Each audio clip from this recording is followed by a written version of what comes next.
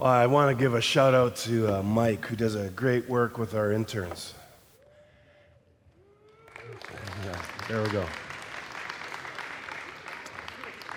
If you're considering of giving a year to study in ministry, I would encourage you to actually connect with Mike. Or maybe you know a teen who's going into a gap year, they're graduating, don't know really what to do. I would have to say that our discipleship program prepares them for post-secondary education. They do take some time in some studies through Prov right now. It helps them to write papers, helps them to get prepared to understand and to transfer into other, what we'd probably call the real world.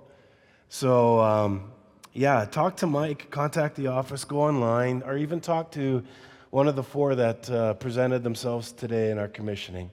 And I'm sure that it would give you an insight. And it's just a great way to prepare in your spiritual life for the real world. And with that transition, I got to ask you a question. How would you describe Jesus to somebody who knew nothing about him? What kind of words would you use? What pictures would you paint? What would you emphasize about Jesus? And as you look at the things that he does, and we've said it before, it's actually impossible to be neutral when we look at Jesus. And yet, we see a variety of responses to Jesus in the culture. C.S. Lewis wrote some of the most powerful words in his book, Mere Christianity. And he tells us that we have to make a choice when it comes to Jesus. Think about it. He wrote this. He says, I'm trying here to prevent anyone from saying the really foolish things that people often say about him, Jesus Christ. Here's what people say. I'm ready to accept Jesus as a great moral teacher, but I don't accept his claim to be God. Well, that's one thing we must not say. A man who was merely a man and said the sort of things Jesus said would not be a great moral teacher. He'd either be a lunatic on the level of a man who says he's a poached egg, or else he would be the devil of hell. You must make your choice. Either this man was and is the Son of God, or else a madman or something worse.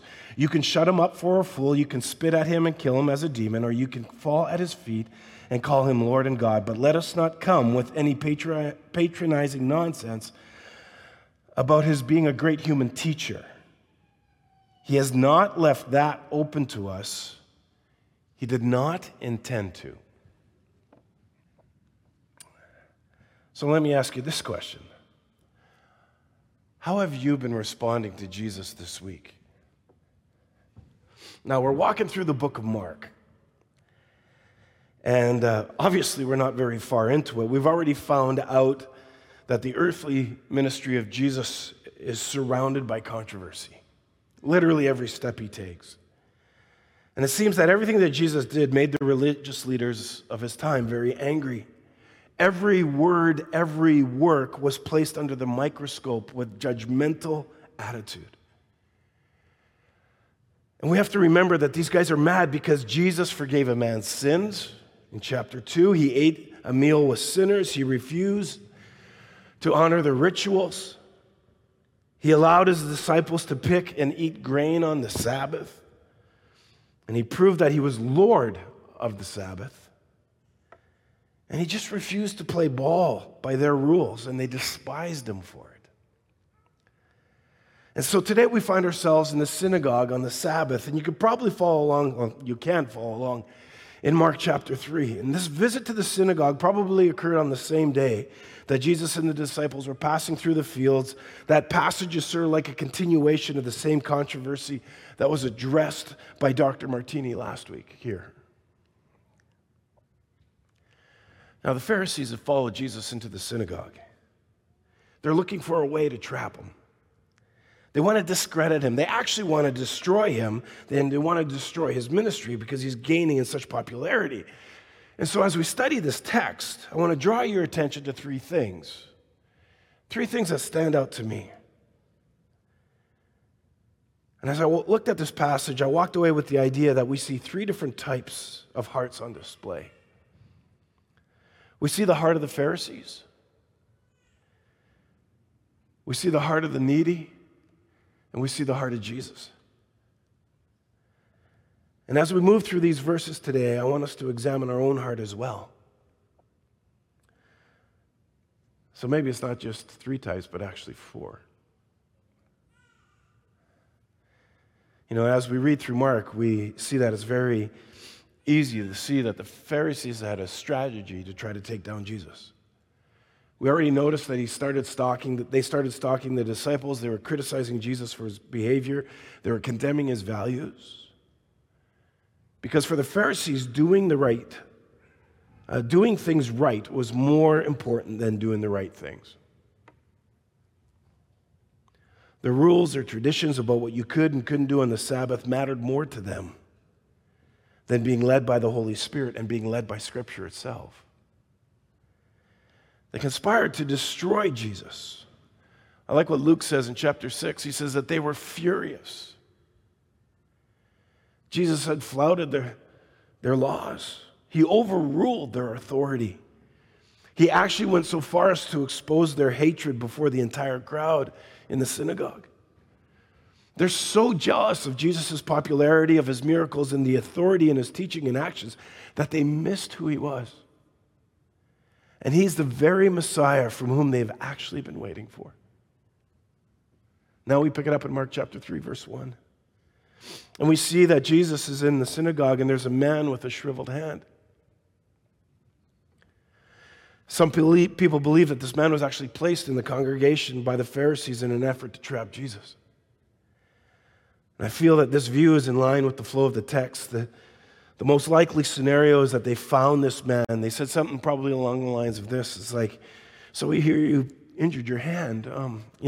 Sure looks painful. How about you come to the synagogue with us? That fellow Jesus, he's going to be there today. And, we hear he can heal. Maybe he can heal you. And if you come with us, there's a good chance that he'll heal your hand. Wouldn't you like that? Come on, let's go. Come. And so either they had planned to plant this man in the synagogue, or they actually spotted him in the crowd.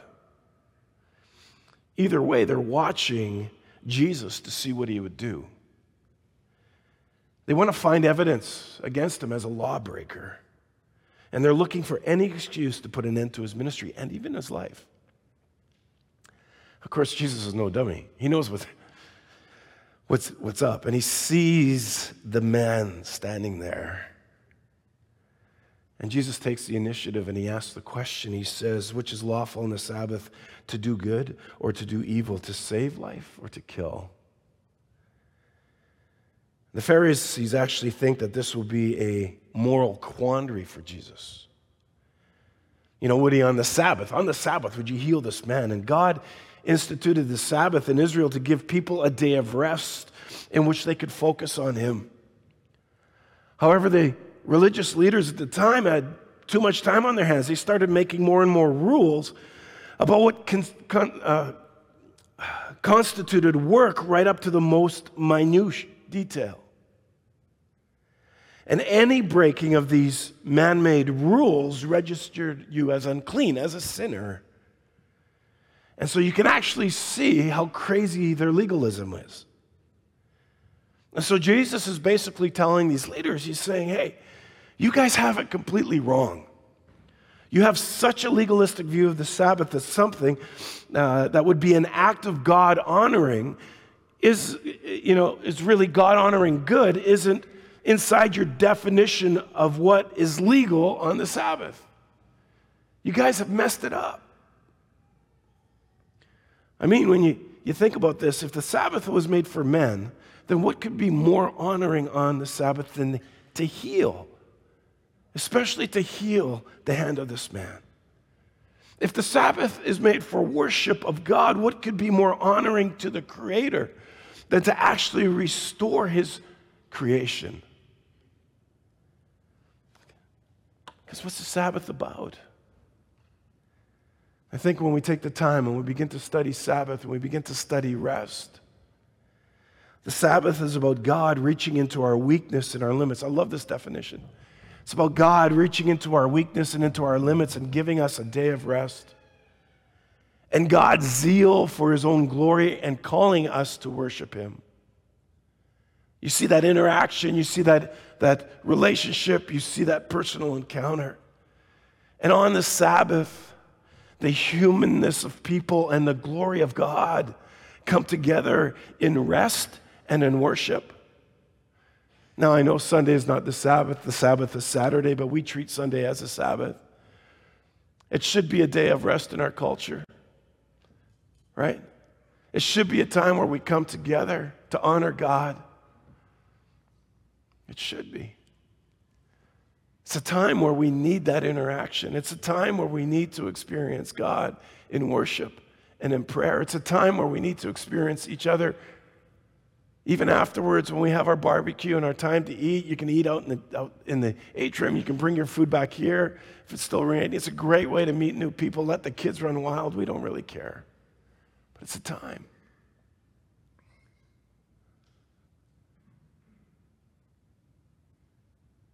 And you know, there's no better way to honor the Sabbath than what Jesus is doing. And yet the legalism of the Pharisees would put this act of good outside of what their definition of right is for the Sabbath. And Jesus would say, your view of the Sabbath harms and kills instead of honoring God.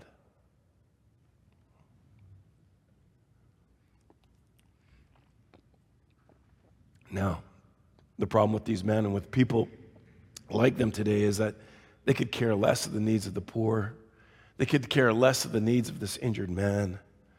Really, all these guys cared about was about their rules and their ways, and Jesus knows that problem. Mark tells us that they suffered from a hardness of heart, the hard hearts of the Pharisees. These men have been confronted with truth so many times, but they continually rejected the truth, and as a result, their hearts became hard. You need to think about that. In a world that says, I have my own truth, you do you, I do me, well, there is no absolute truth.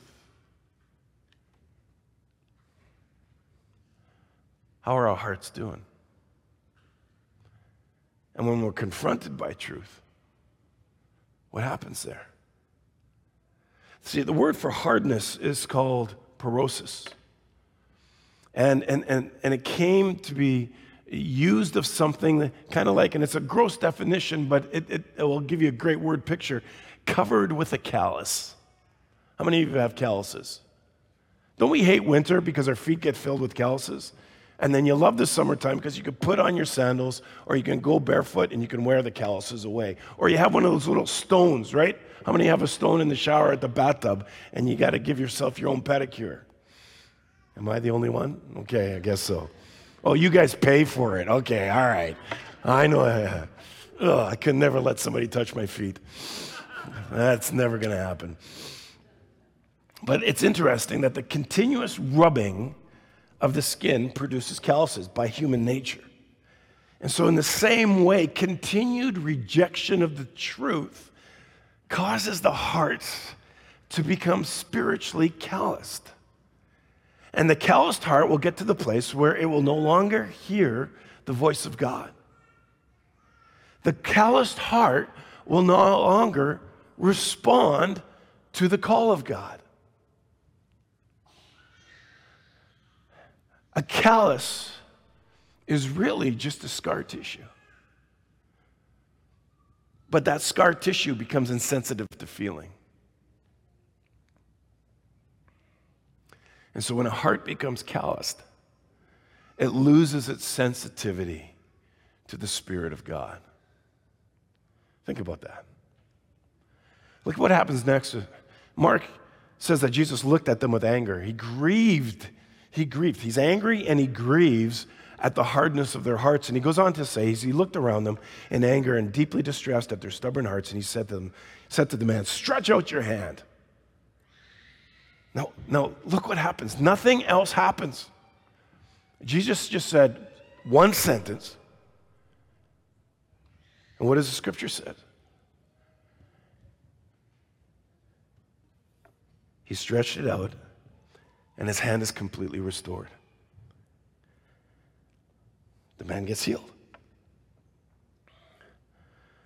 Hear what I'm about to say. Legalism is not first a matter of theology. Legalism is not first a matter of biblical interpretation. Legalism is a condition of our hearts. It's rooted in self-righteousness. It's rooted in pride.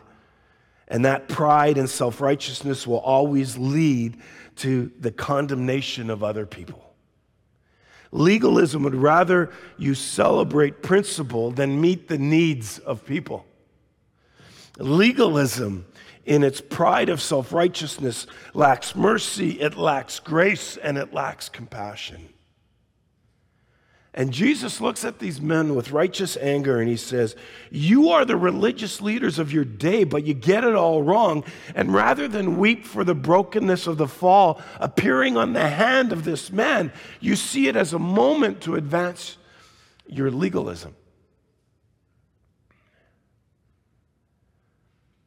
You know, Mark says that Jesus became angry, and that word comes from the word orge. And it comes with this connotation of sort of like a description of like the sap rising in the tree. The idea that anger builds and builds until there's this release of pressure, this release of emotion. And you can't blame him, because the longer that Jesus sat with these hard-hearted Pharisees, the angrier he became. And there's nothing wrong with anger as long as you're angry over the right things, in the right amount and in the right way. Some righteous anger against sin and evil would serve the church well in these politically correct days. In these days, there anything goes.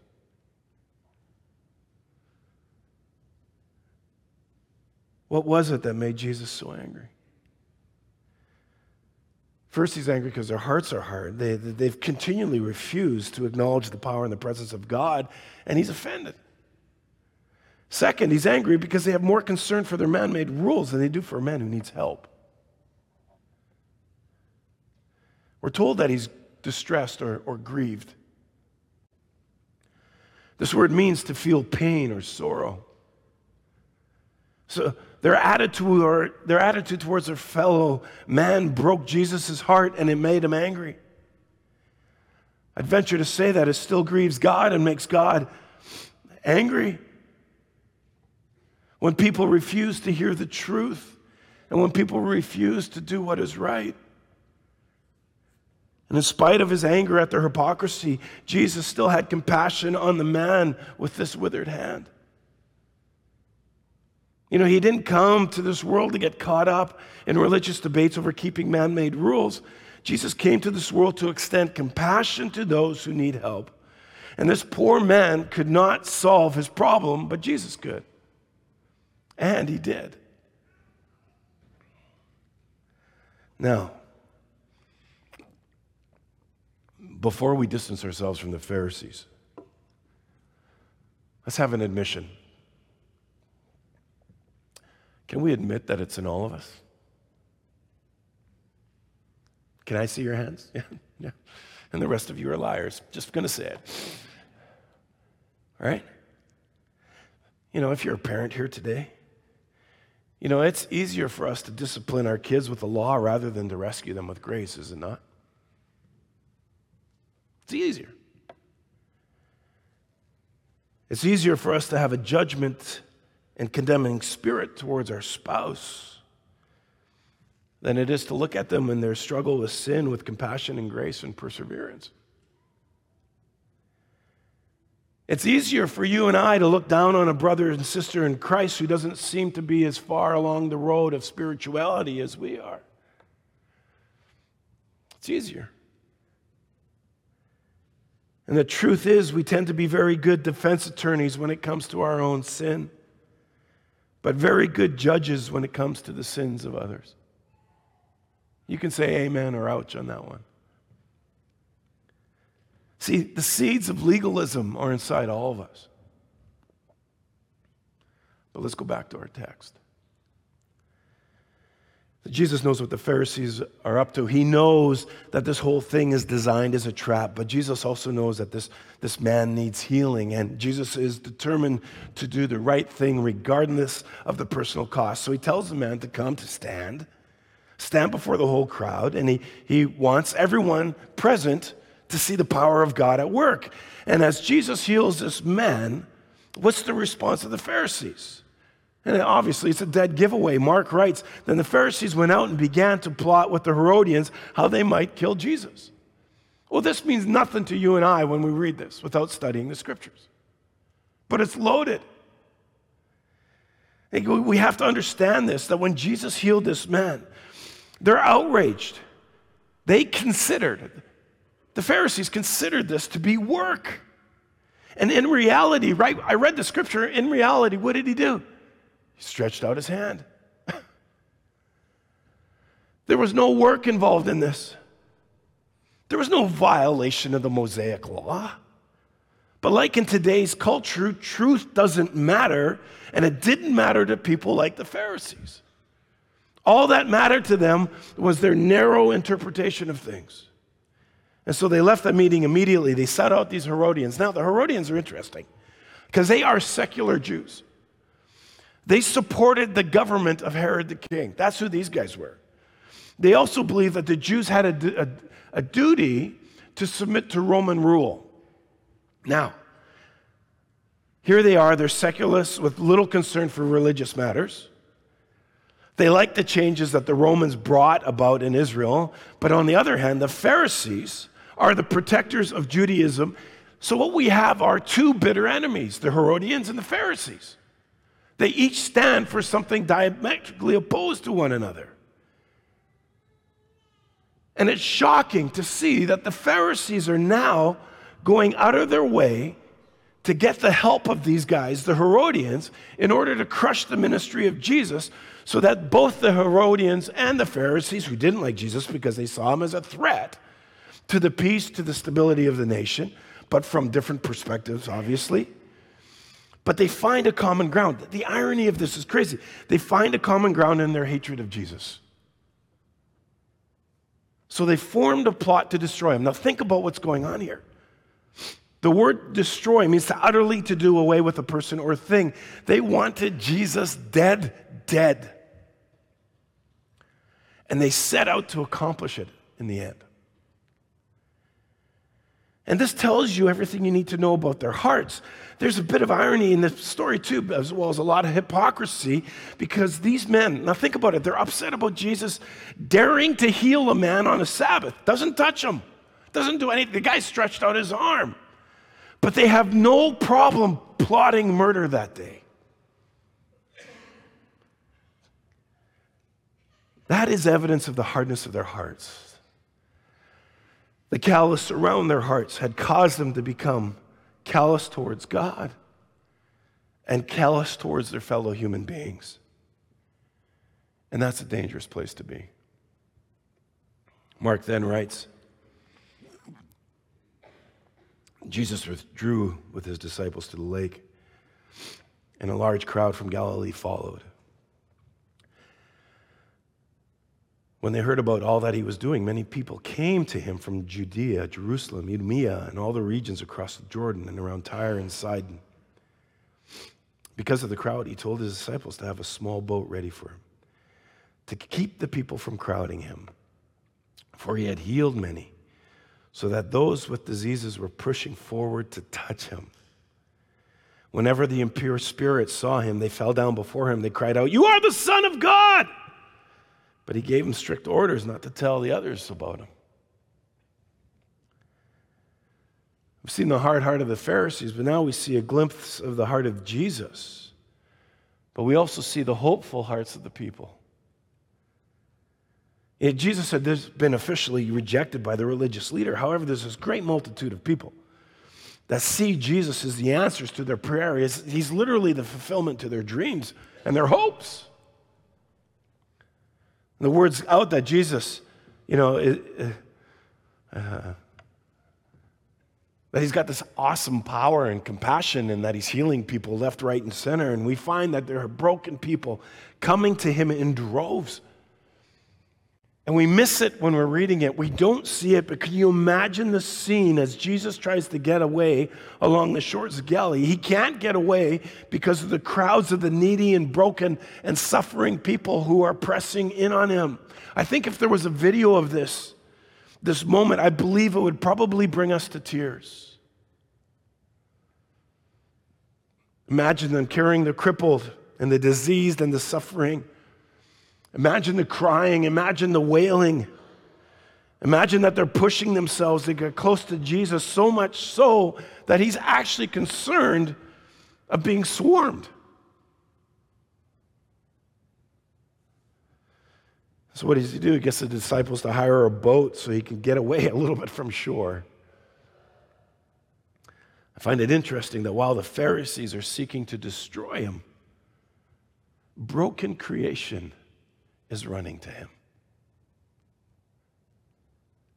And people saw what Jesus had done for others, and they believed by faith that he could do the same for them. Their hearts had hope. They had hope-filled hearts, and when the Pharisees looked at Jesus, they saw a rebel of some sort. They saw a man who was trying to overthrow their positions and take away their power. When the common person looked at Jesus, they saw a healer, they saw a savior, they saw the Messiah. The average person saw the promises, the plans of God being fulfilled in Jesus. And so they searched out Jesus. Why? Because they wanted to experience his healing power. I think that's the most important aspect that sometimes in our culture we forget. We search out everything else, but we fail to search out Jesus. And these people are searching out Jesus from regions far and wide. They wanted his power to be unleashed in their lives. These people were looking for something that was life-changing. They saw that in the potential in the person of Jesus. And Mark paints the pictures for all of us of Jesus as that great physician, as that great deliverer. And while the religious leaders are plotting to kill him, the average person was spreading the word about him. Everywhere across the nation of Israel, people are talking about this guy from Galilee. Even evil spirits were talking about Jesus. Mark makes it very clear. Jesus rebukes the demons for two reasons. First, Jesus refused to allow the devil to determine the movement and timing of his ministry. He's in control. Secondly, he didn't want to be identified with evil spirits. So here's the point. Uneducated, common people, even demons, had more sense than the religious leaders of their day. The average person saw Jesus as one who offered them hope. And this whole passage gives us a glimpse of Jesus' heart. This is the scene that we also see Jesus' heart at work. A heart of love, a heart of passion, a heart of compassion. And Jesus' love for people channeled his passion into saving and rescuing them. And I think we get a glimpse of his heart being one full of compassion, one full of love, one full of concern. We see in his healing power and his healing compassion of Christ in this very moment. This is a declaration of who he is and what he will do. He hasn't come just to minister to disembodied souls. He hasn't forgotten all that creation has fallen. He will make his blessings far as the curse is found. That's what he's doing, and Jesus begins to restore the aspect of his creation. He's bringing the kingdom, and people are responding. Some are. And to think that we see him performing a miracle while he's angry and in deep distress. He doesn't call down fire from heaven to wipe out his enemies as he could have easily done, but he looks around at them in anger and he says to the men with compassion, "Stretch out your hand." And as he did, he's miraculously restored. Again, I see this tie to Genesis. If you think about it, God created the world with the power of his spoken word. And here we are, the Son of God does it here as well. to everyone's amazement. Revolution. That's a new book of the Bible. Revelation says he will make all things new. That he is the great physician, that he is the deliverer, that he has healed so many that anyone who was in a desperate condition was finding their way to him. And it's a beautiful picture that one day there will be no more sickness. There will be no more suffering. There will be no more sorrow because this healer will complete his work. We know that. And again, even the demons recognized who he was. His power had been so clear that as he came into the presence of these demons, they fell down and they cried. "You're the Son of God," they would yell. And you know the church is in trouble when demons have better theology than some pastors. That's exactly what's going on here. When Mark presents to us Jesus, the great discipler, he presents to us the Savior of the world. So what's our takeaway? First of all, you're probably thinking about lunch. Yeah, you're going to get to lunch early. You're welcome. You should maybe pray that I'm sick more often.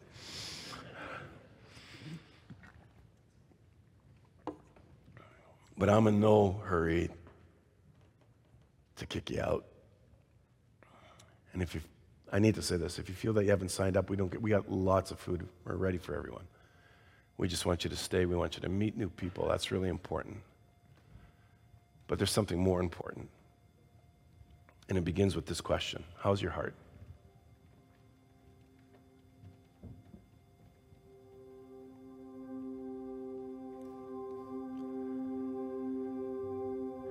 How's your heart?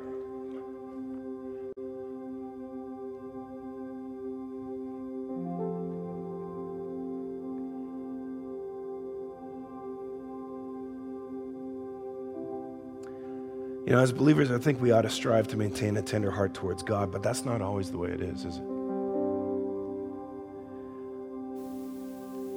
Do you actually hear the Spirit of God speaking to your soul?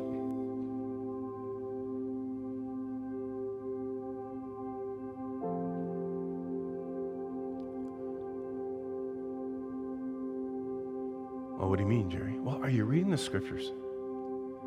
Is he speaking to your heart through the scriptures?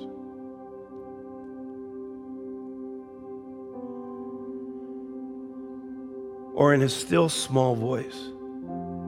And in that still small voice, are you doing exactly what he asks you to do without hesitation or delay?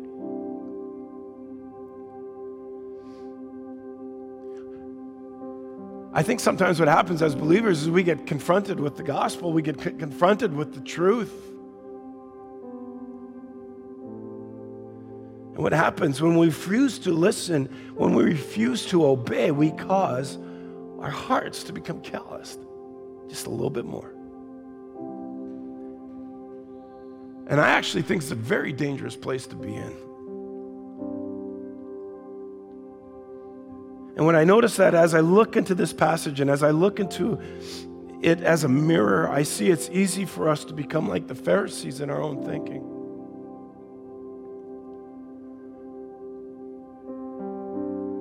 So what do you see when you look at the person of Jesus? When you open the scriptures and you begin to read, when you come into a place like this and we begin to sing words of praise, when we begin to go to the crosses, when we begin to pray, what do you see when you look at Jesus? And what does he see when he looks at us?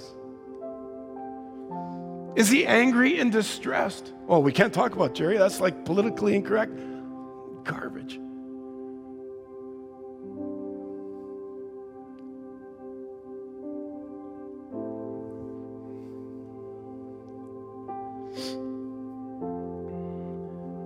Do you see a poor guy who got himself crucified up on a cross? Do you see a guy with strange ideas who went around preaching love and doing good work, hippie style?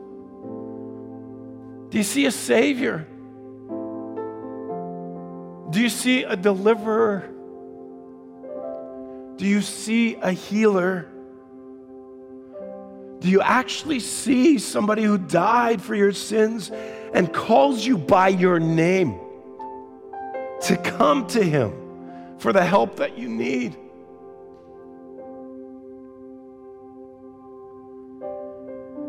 Do you see in Jesus the hope and the help of your soul?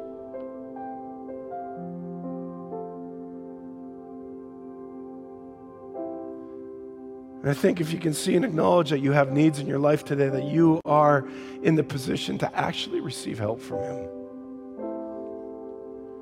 And if you can see that Jesus is ready and able to help you, you are just a prayer away from the very help that you need. The Pharisees couldn't see their own needs, and so they received no help. They couldn't understand that Jesus was the Messiah and that he could have changed their lives.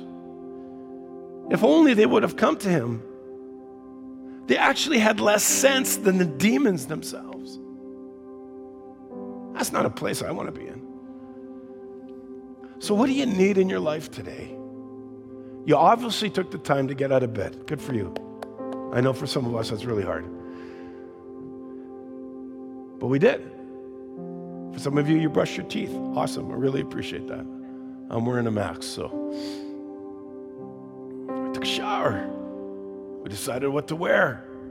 We decided that we were going to spend our crazy gas money on coming to hear some guy pontificate about Jesus. Or you're here for the free meal. I'm not sure which one it is, but being Manitobans, I'm sure it's probably the free meal. And for some of us, we do this religiously. Which tells me we're here for a reason. Now, all of us have different reasons. So I come back to the first question. What's going on in your heart?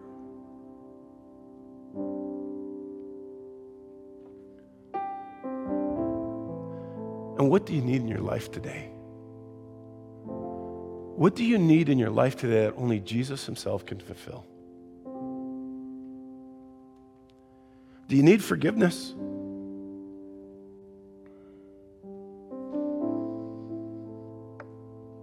Do you need a fresh start? Do you need healing? Be it physically, emotionally? Do you need help in an area of your life? Maybe it's financially or something else. What do you need?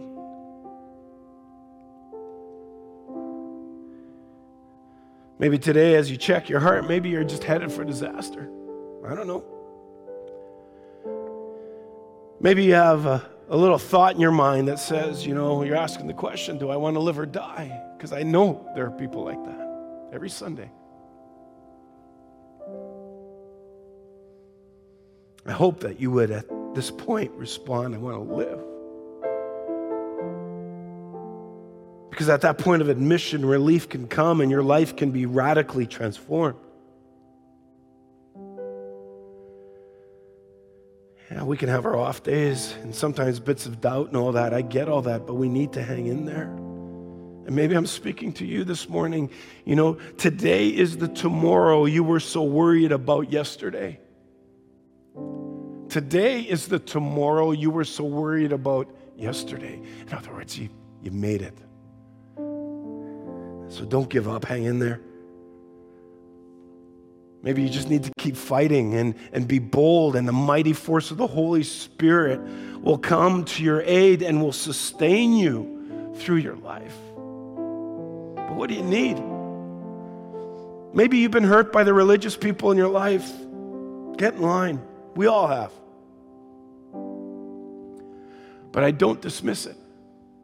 I can't dismiss it because Jesus was choked with the Pharisees. But I can't say don't let a few religious hypocrites keep you from coming to Jesus at all. He loves you in spite of what a few foolish people do or say. So what's the Lord telling you today? Is he calling you to come to himself? And if so, I want to encourage you to come. I want to encourage you not to harden your heart. Is he calling you to repent of some sin and to turn back to Jesus? If so, then come and do that. Don't harden your heart. Is he calling you to be more like himself in your compassion towards the lost and towards the needy? If so, then do it. Don't harden your heart. But what's he calling you today?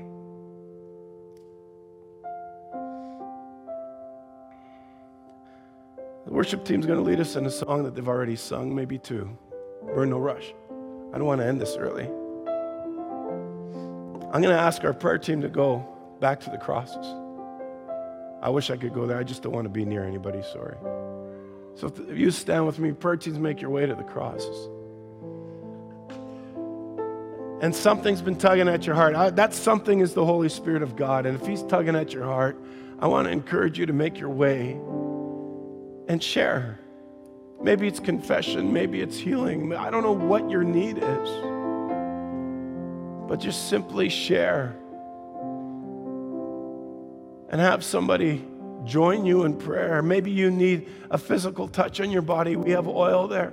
We see oil as a type of the Spirit. It's being faithful in James where he says you call the elders of the church to anoint you and make the sick person well. There's something about confession. There's something about being obedient to the call and the tug on one's heart. Pastor Lana, can I have you on this side, please? Thank you.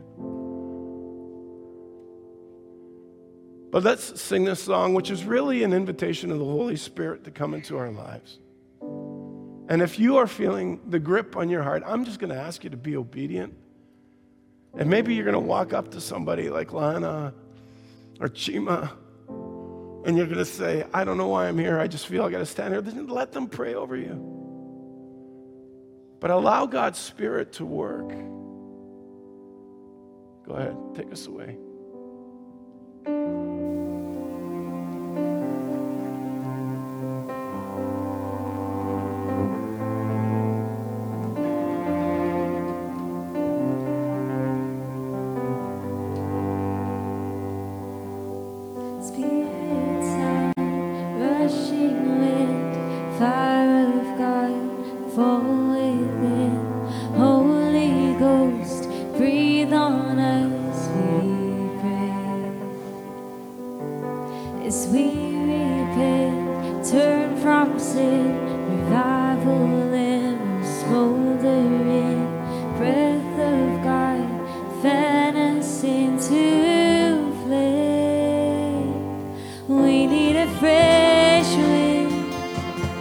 The fragrance of heaven, pour your Spirit out, pour your Spirit out.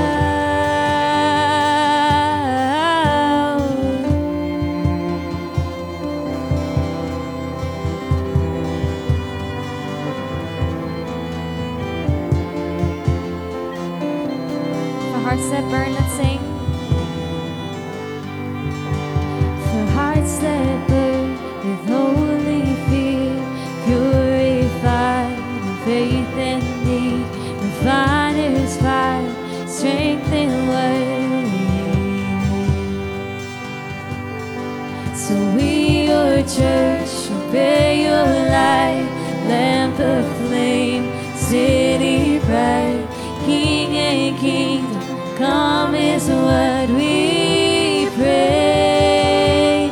We need a fresh wind, the fragrance of heaven. Pour your Spirit out, pour your Spirit out. A holy anointing, the power of your presence. Pour your Spirit out, pour your Spirit out, pour your Spirit out, pour your Spirit out.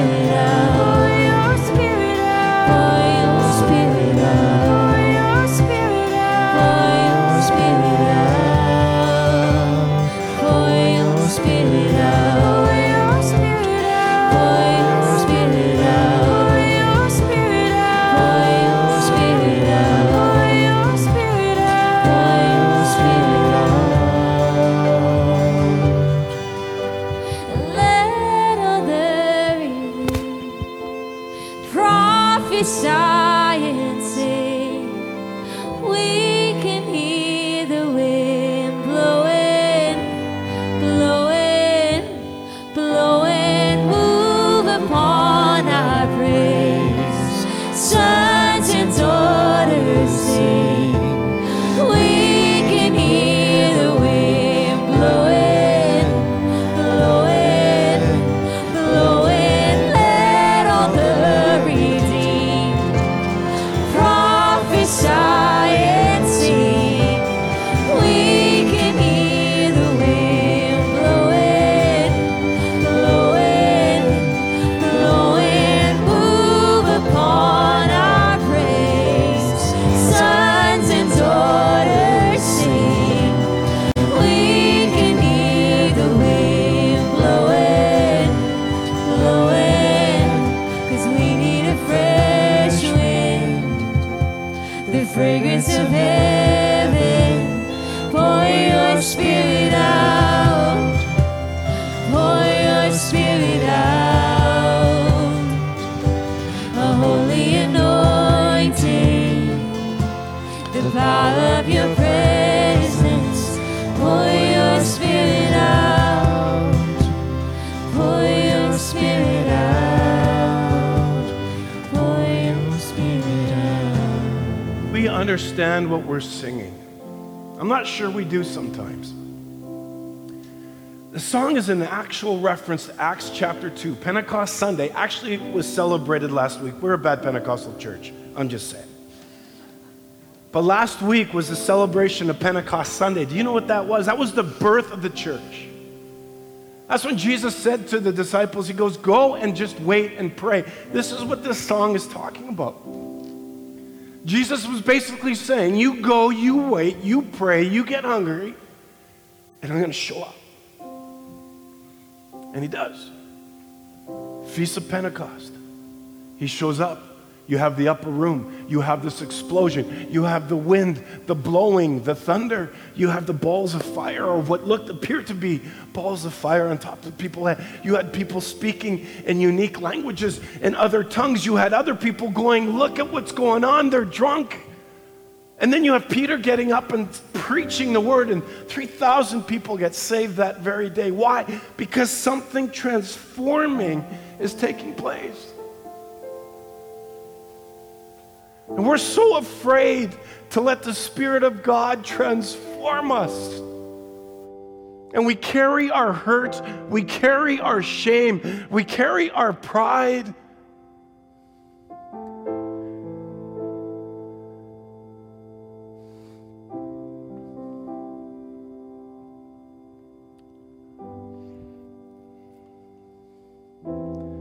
And in spite of all that, he still loves us. So I'm going to ask you to sing the verse again. Because to me, there's something very important about singing with understanding. And understanding the context behind this song. And then when you get to the chorus, what we're asking, listen very carefully, when we sing together corporately, and what we're asking is that God does it again.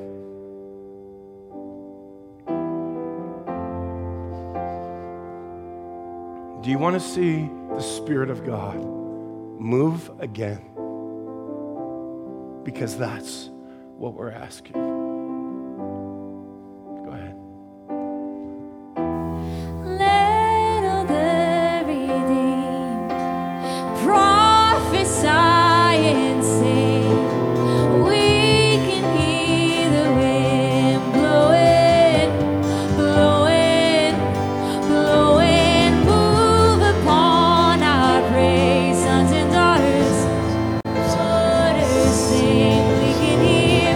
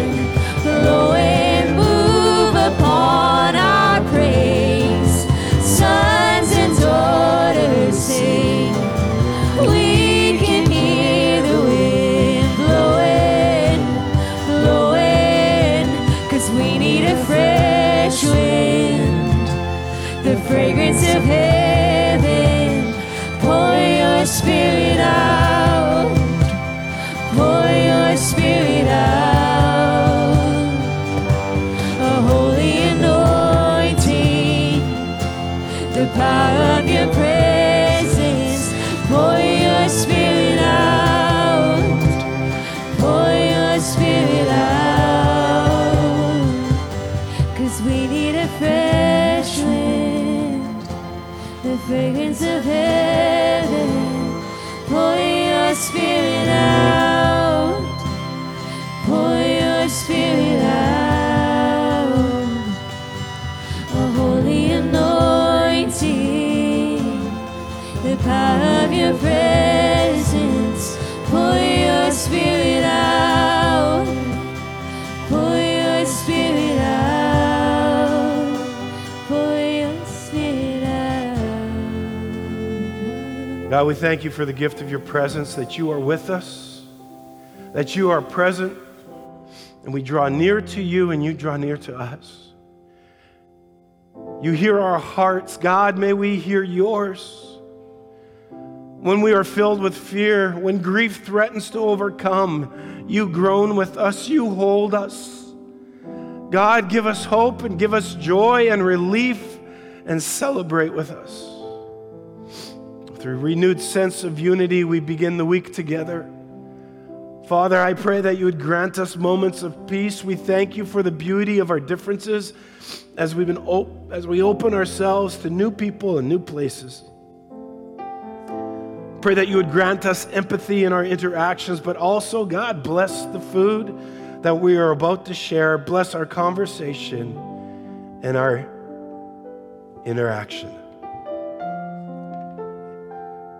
Now, Soul Sanctuary, in ancient time, the one who blessed extended his hands for a blessing, and those receiving the blessing did likewise. May God give you the strength to live in true hope and the strength to proclaim the gospel of God's love for people. Soul Sanctuary, may you also sit at the feet of the Savior, Jesus Christ, to know his presence, then to follow, to walk with him in the tension of joy and sadness, peace and destruction, prosperity and poverty. And may the presence of the Holy Spirit direct you and be your constant companion as you learn to love God, as you learn to love each other, but as we learn to love ourselves. Go from this place and walk in the blessing of the Father, the Son, and the Holy Spirit. Amen. Go in peace, live the church, and have a good meal and meet somebody new. Be blessed.